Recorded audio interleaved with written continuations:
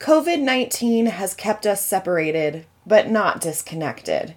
In the midst of quarantine, drive-through birthday parties, and front yard celebrations, a local Colorado Springs business was started with the goal to provide a way for our community to safely and conveniently support small businesses. I am so excited to support Front Porch Gift Company. Their beautiful gift boxes are filled entirely with local products from Colorado small businesses. And they have so many options to choose from. Their website has a variety of preset boxes available for purchase for more regular gift occurrences like birthdays and housewarmings.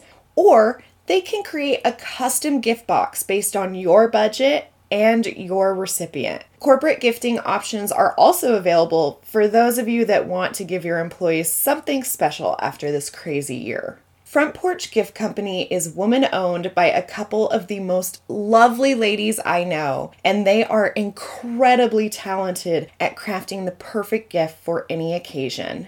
There is free local delivery for the Colorado Springs area, and additional shipping options are available. So whether you need 1, 5, or 500 gifts, Front Porch wants to help you give a meaningful gift to the people in your life. So give big, shop small. Use code ALTITUDE for 10% off your purchase at www.frontporchgiftco.com. You can also find Front Porch Gift Company on social media at Front Porch Gift Co.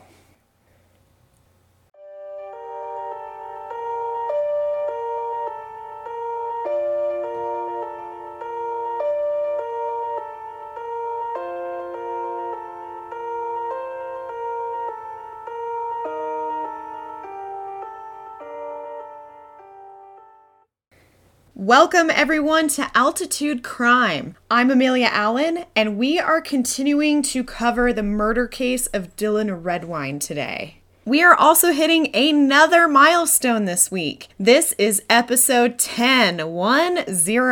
Thank you so much to all of my awesome returning listeners. If you are new to the podcast, thanks for being here. Please follow or subscribe to Altitude Crime on whatever podcast platform you listen on. Connect with me on Instagram at Altitude Crime Podcast and Facebook and Twitter at Altitude Crime.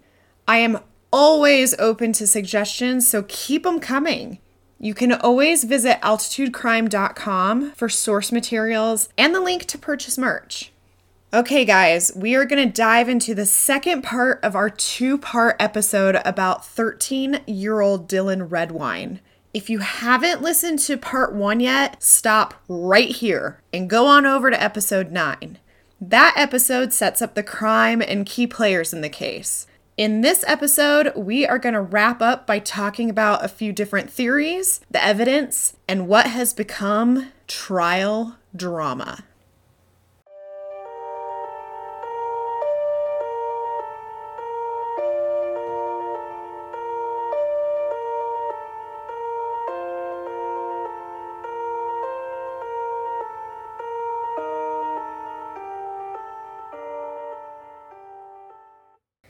Like last week, to eliminate any confusion, I will always refer to Dylan as Dylan and to his mom as Elaine. Whenever I use the name Redwine, I am referring to Dylan's father, Mark Redwine. Before we get into the evidence against Mark Redwine, let's go over some of the other theories that came up when Dylan first disappeared. We know from last episode that the first theory was that Dylan had run away. This was reinforced by the fact that all of Dylan's belongings were also gone. However, Elaine was convinced that Dylan would have called her if he had run away. And Dylan had a network of people he knew in Durango if he was looking just to get away from his father that he could have gone to. I think this is a theory that we can pretty quickly debunk. There was a brief time that Elaine suspected that Redwine was hiding Dylan somewhere in order to keep him in Durango since she had just gained primary custody. Redwine had a history of hiding his children from both of his ex-wives, so this wasn't far-fetched. Early on, Elaine had to hope that Mark had hid Dylan somewhere and it was just a waiting game before he fessed up. As we know, this theory did not play out, and I doubt Redwine could still have Dylan held somewhere for all of these years. The only way I see this theory as the least bit legitimate is if Redwine still killed Dylan at some point. That could explain the gap in time before Dylan's remains were found, but I'm still pretty doubtful that this was the case. Given the dense forested areas around Redwine's home, there was a possibility that, having run away or not, Dylan ended up in the woods and died. At one point, Redwine had claimed that Dylan could have been shot by a hunter near the back of his home, but access to the mountain had closed for hunting season at that point. It seems that some type of accidental death has not been entertained by investigators in a pretty long time, but Mark Redwine would continue to create possible scenarios along these lines. Kevin Simpson from the Canyon City Daily Record wrote that, quote, although Mark Redwine entertained a variety of possible scenarios behind his son's disappearance and death, from being picked up hitchhiking, to abduction, to being killed in a bear attack, he denied any involvement, unquote. This is also reminiscent of one of our other cases, the disappearance of Crystal Reisinger I covered in episode 7.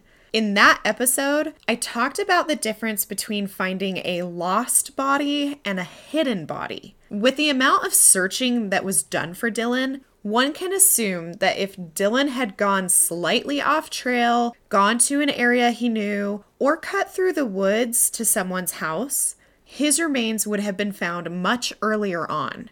Like I've said in the past, it's not quite the same to find a hidden body. So again, even without evidence against Mark Redwine, these theories seem pretty unlikely.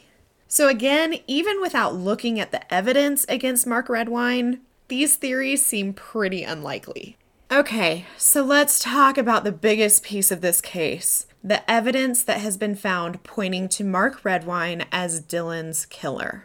Now, a lot of this is really circumstantial, but as I said in the last episode, about the time you try to rationalize a piece of evidence away from Mark Redwine, the rationale totally dissolves and ends up pointing right back at him.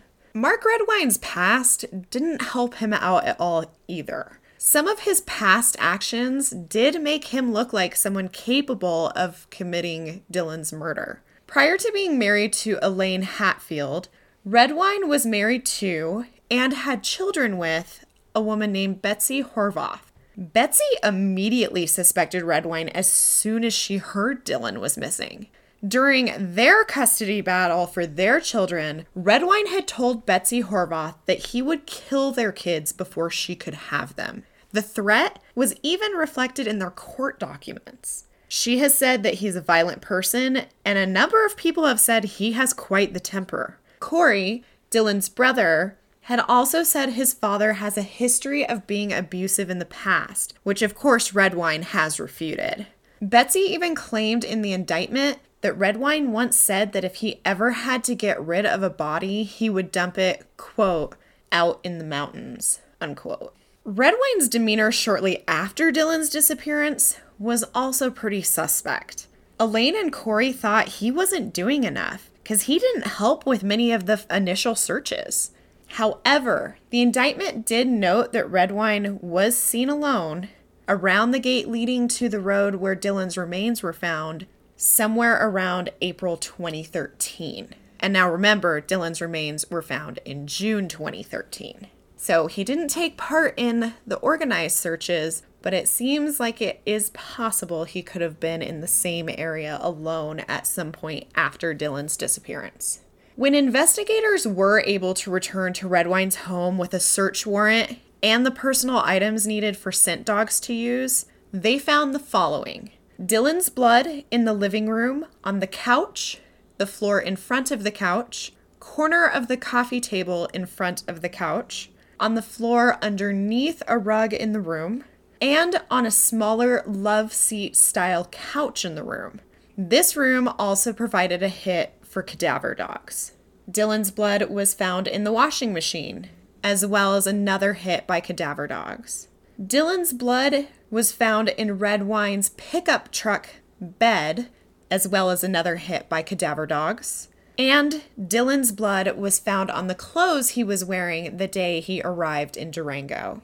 I am a bit unclear on this blood evidence as far as if it was actual blood or found with luminol or something similar that like blood had been cleaned up and they found traces of it. But regardless, the locations that it was found have been very confirmed and very well documented in the press. And additionally, the DNA was tested and matched to Dylan.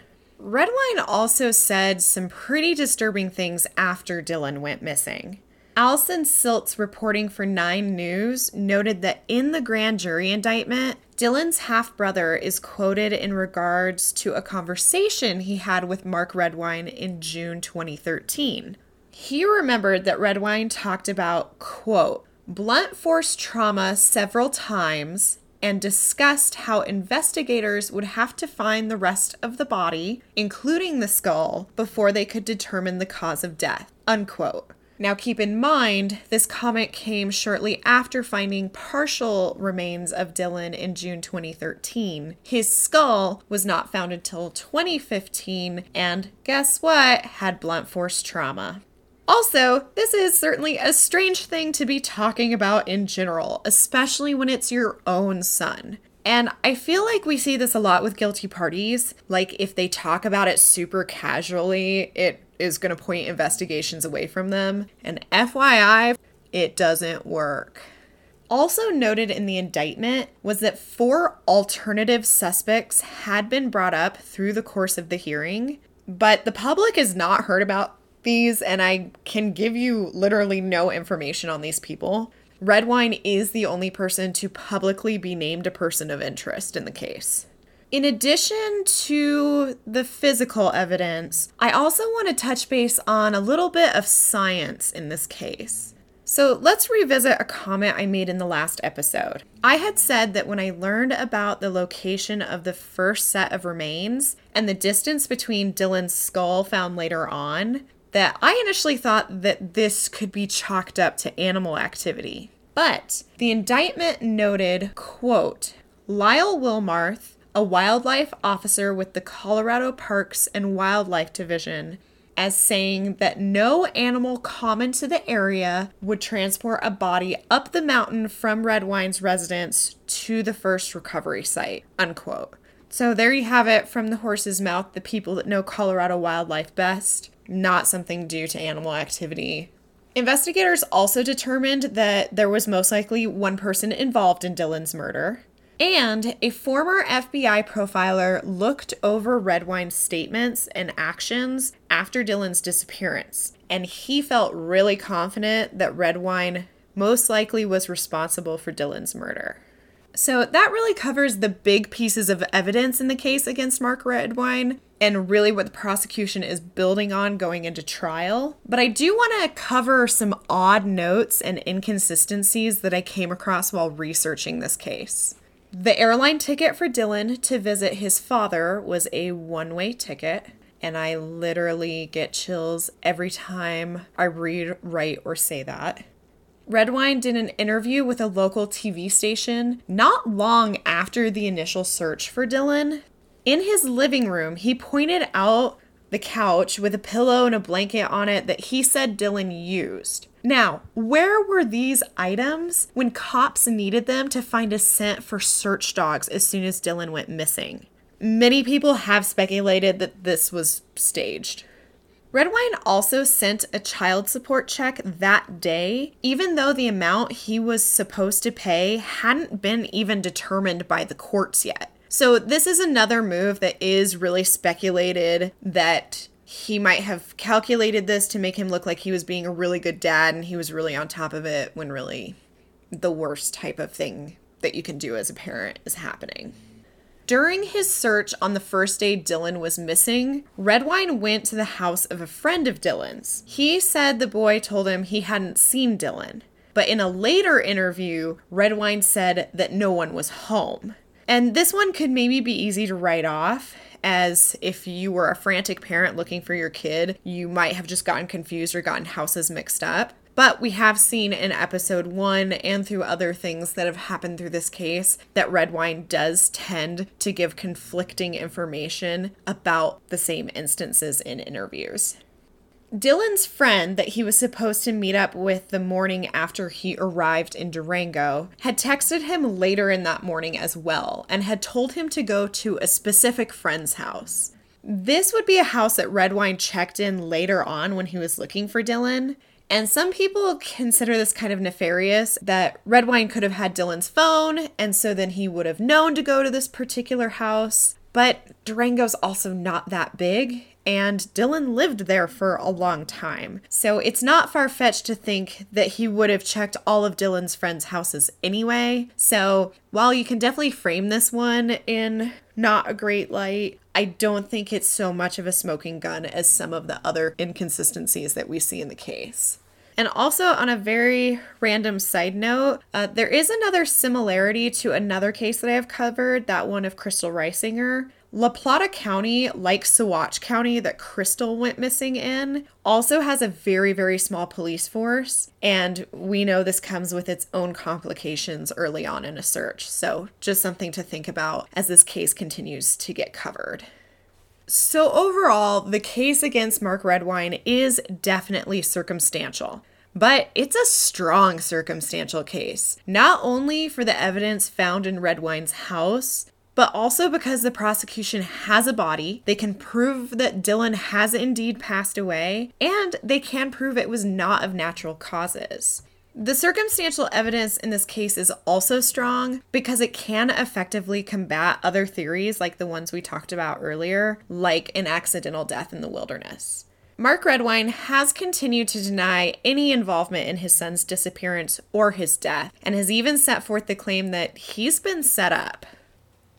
COVID-19 has kept us separated, but not disconnected. In the midst of quarantine, drive-through birthday parties, and front yard celebrations, a local Colorado Springs business was started with the goal to provide a way for our community to safely and conveniently support small businesses. I am so excited to support Front Porch Gift Company. Their beautiful gift boxes are filled entirely with local products from Colorado small businesses. And they have so many options to choose from. Their website has a variety of preset boxes available for purchase for more regular gift occurrences like birthdays and housewarmings. Or they can create a custom gift box based on your budget and your recipient. Corporate gifting options are also available for those of you that want to give your employees something special after this crazy year. Front Porch Gift Company is woman-owned by a couple of the most lovely ladies I know, and they are incredibly talented at crafting the perfect gift for any occasion. There is free local delivery for the Colorado Springs area, and additional shipping options are available. So whether you need 1, 5, or 500 gifts, Front Porch wants to help you give a meaningful gift to the people in your life. So give big, shop small. Use code ALTITUDE for 10% off your purchase at www.frontporchgiftco.com. You can also find Front Porch Gift Company on social media at Front Porch Gift Co. So this case would be dramatic enough, just given the circumstances and Dylan's death, but the ensuing trial has been nothing short of a cluster. If you remember from the last episode, Mark Redwine was arrested in July 2017. District Attorney Christian Champagne, who was elected in 2016, was set to be the head prosecutor at the trial.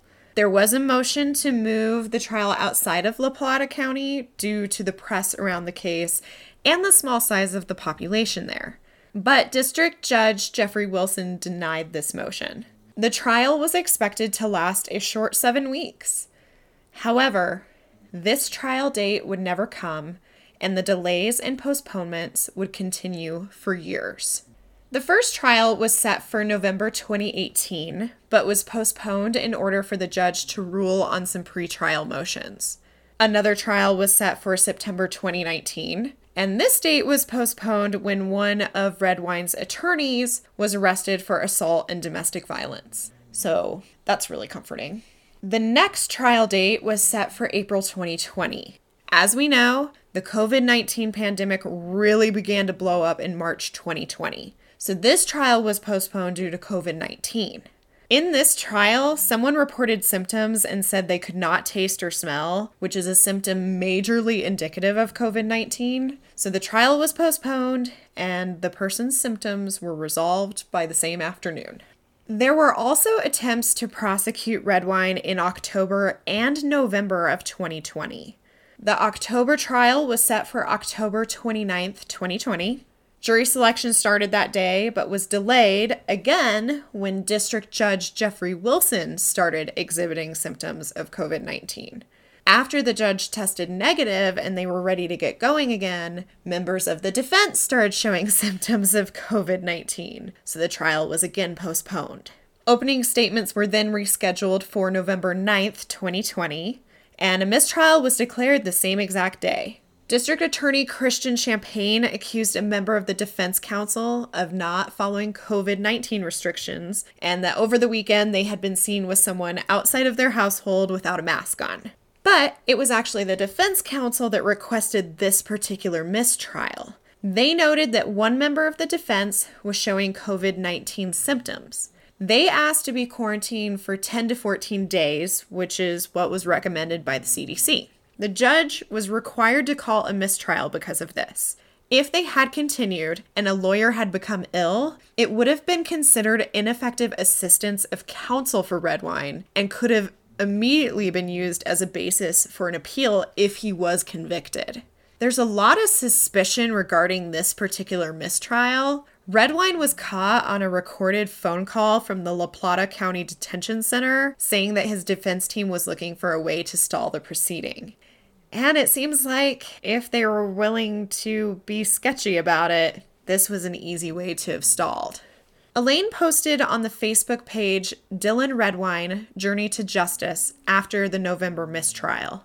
Quote, "I'm just curious. What happens when we start again and the other public defender has a symptom? The symptoms range from a scratchy throat to a fever and everything else in between. So we start again. All of us understand how serious COVID-19 is. We do. But if we cancel this trial every time someone has a symptom, we'll be here until 2022.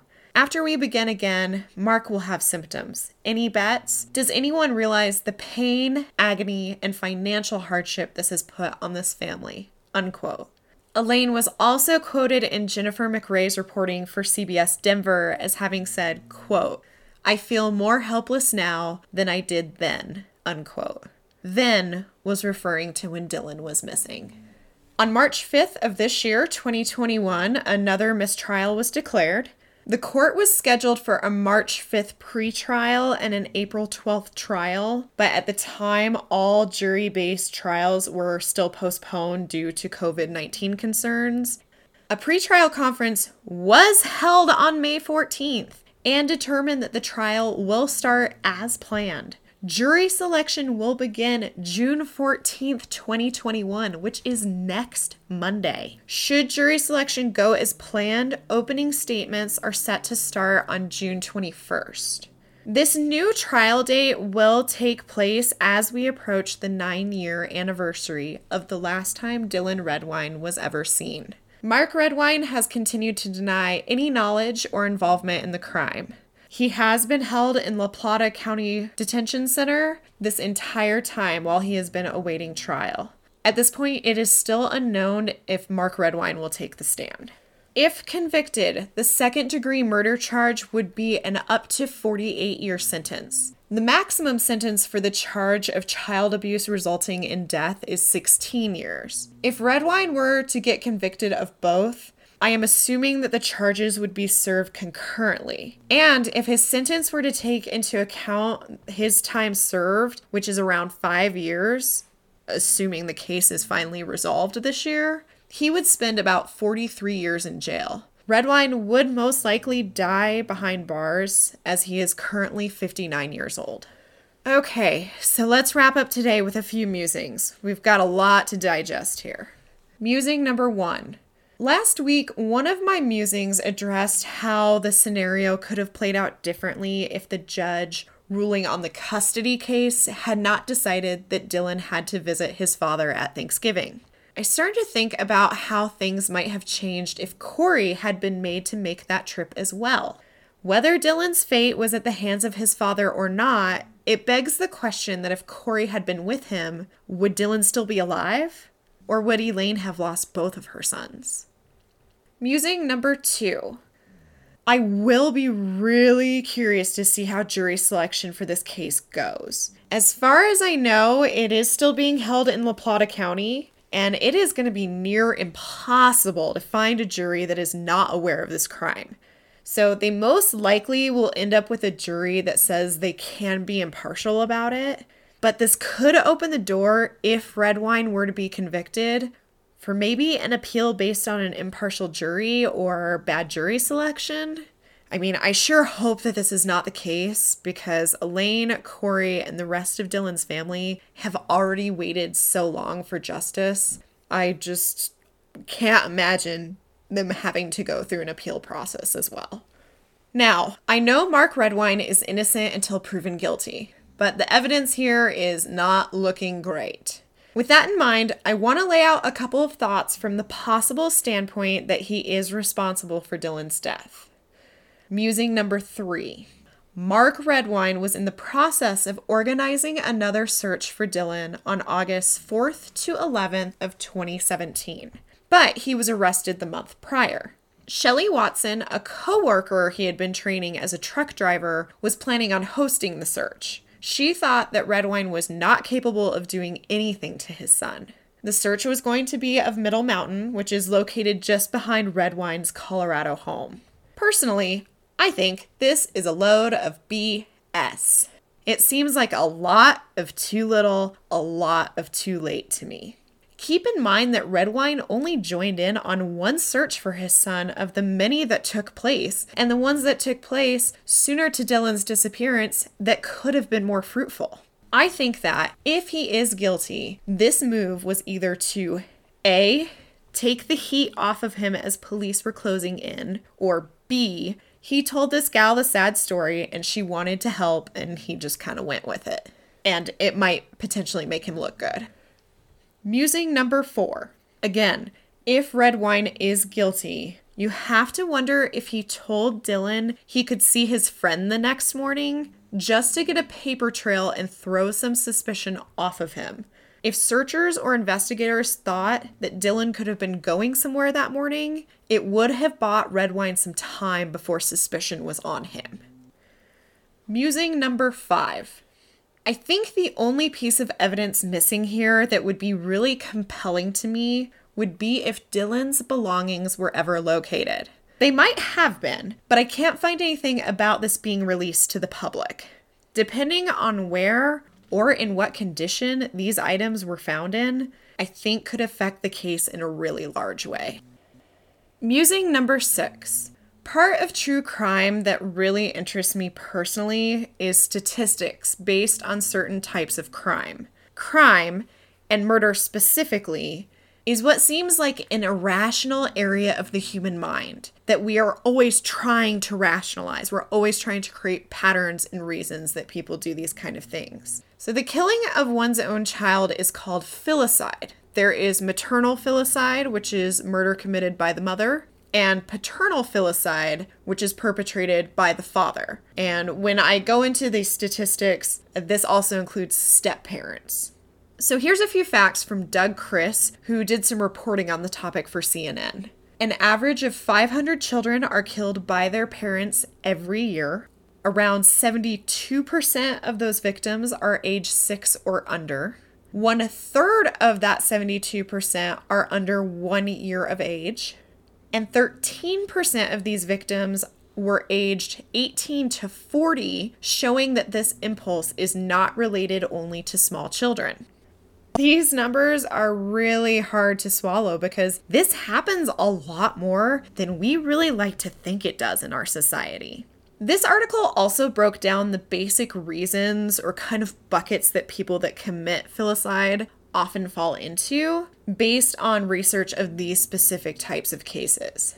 The first one is altruism. This is a real or a perceived to be real reason that it would be more gentle for the child to be killed than to let them live. Some examples of this include when a parent is about to commit suicide or if the child is terminally ill. The second bucket is psychosis. These are reasons not rooted in reality, like a parent who thinks their children are possessed or they're evil or they're the devil, something not within a stable mind frame. The third is unwanted child. The parent just doesn't want the child or the responsibility and they eliminate the issue. The fourth reason is accidental death, which is either as a true accident or as the result of physical abuse. This was one of the many theories in the JonBenét Ramsey case, that her mother had committed some kind of physical abuse that killed her and she then had to cover it up. But that case is a whole nother thing on its own. We all know that. And the last one is spousal revenge, which is purely to get revenge on the other parent. Really, the child really becomes a pawn in this situation. If Mark Redwine were to be convicted, I think he would most likely fall into this category. This case has been very tough to cover because at the end of the day, a child always assumes that their parents are there to protect them and take care of them. And I cannot imagine the fear and despair that a child would feel when they realize in their last moments that this is no longer true. I think it also represents a very sad breakdown in some part of our society that makes parents feel that this is the answer. And really, until I looked at these statistics, I didn't realize really how rampant it is. And certainly something that needs addressed both at a scientific and on a social level. While Dylan's family has lost their beloved 13-year-old, Dylan's story has served to help others. Elaine Hatfield Hall and Laura Saxton worked together to effect the charges placed on murderers in Colorado after sentencing. Laura Saxton's daughter, Kelsey Schelling, went missing on February 4th, 2013. Kelsey's boyfriend, Dante Lucas, was just convicted of first-degree murder in March of 2021. Kelsey's body has still not been found to this day. With Elaine and Laura's urging, a new law was passed that makes sentences for tampering with a body or any evidence in a homicide a Class 3 felony. Prior to passing this law, these charges held very little weight and very little effect on sentencing for convicted criminals. The felony holds a sentence of 12 years for each charge. This change in the law has played a part in some very recent and notorious cases in the state.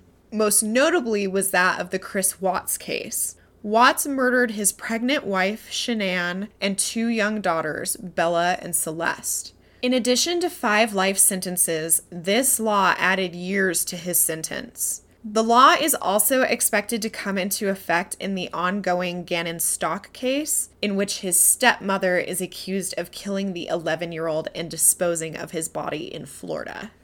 In Jamie Seymour's writing for KRQE, Elaine said, quote, "These children have been victims of their own families, and it just breaks my heart. It breaks my heart. It's constantly something I've had to deal with," unquote. Well, Elaine and Laura, I think I can speak for all of us when I say thank you for trying to help others who have suffered the terrible situation that you have been put in. Elaine and her husband Mike still live in Monument, Colorado. She recently made a visit to see her niece, Nicole Yost, in Loveland, Colorado, to take part in some of the town's Valentine's Day traditions. These served as a celebration of what would have been Dylan's 22nd birthday month. As of that trip, a red heart now hangs on a street pole in Loveland asking, quote, "Justice for Dylan Redwine." We can all only hope that justice comes at the end of this summer and with no further delay for this family that has already lost so much. Thanks again for listening today, guys. This has been a tough case to go over. It is always tough to cover cases that involve the death of a child, and even more terribly, possibly at the hand of a parent. But unfortunately, these are the stories that we have to tell to hope that someone feeling this way or feeling that this is an option makes a better choice or gets help or whatever the case may be. This trial is fast approaching, and I will plan on doing updates on this as it begins to unfold. Now, these updates might come in bite-sized pieces that won't be full weekly episodes, and you won't know they're coming out if you don't follow or subscribe wherever you enjoy your podcasts. So please make sure to do that. And don't forget to connect with me on Instagram at Altitude Crime Podcast or on Facebook and Twitter at Altitude Crime. And if you want to dig in a little deeper on this case, all of the source material that I used for this episode can be found at altitudecrime.com. So thanks again for spending a part of your day with me. Thanks for taking this time to listen about Dylan and his life. And again, I hope justice is coming for Dylan and his family soon. I cannot wait to tell you another story, so I will talk to you next week on Altitude Crime.